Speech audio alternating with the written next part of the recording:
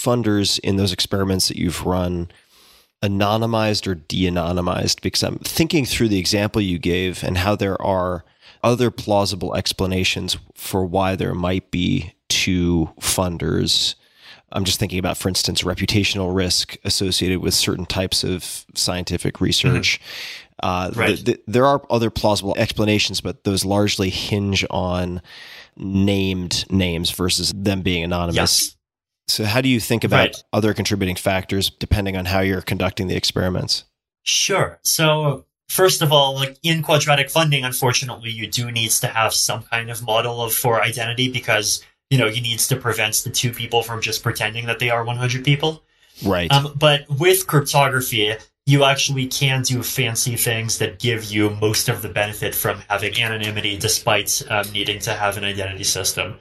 Basically, you can have a system where people can make all of these contributions and they're, done in such a way that the system identifies like how many unique contributors there are for each project, but where the system does not get an idea, like nobody actually gets any idea of exactly which particular person donated how much money to which particular project.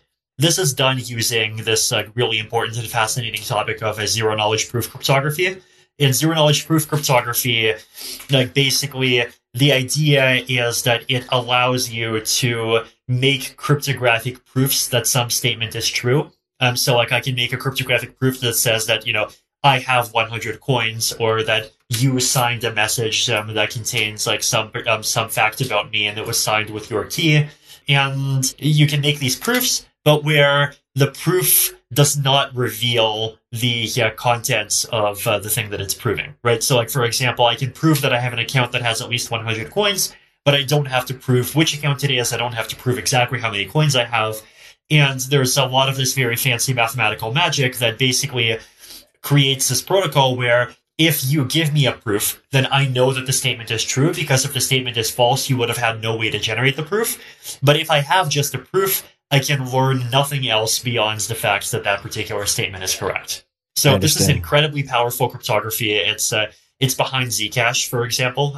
There's also Ethereum applications like Tornado Cash that are using it. There's zero-knowledge proofs also have these really nice scalability proofs. So the proofs are very quick to verify, even if the statement that they're proving is incredibly complex. And ZK rollups, like some of these scaling solutions, end up really benefiting from using them.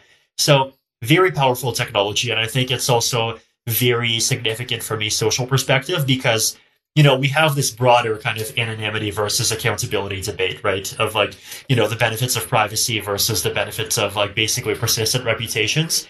And zero-knowledge cryptography is really powerful because it may, in a lot of cases, allow us to get both good things at the same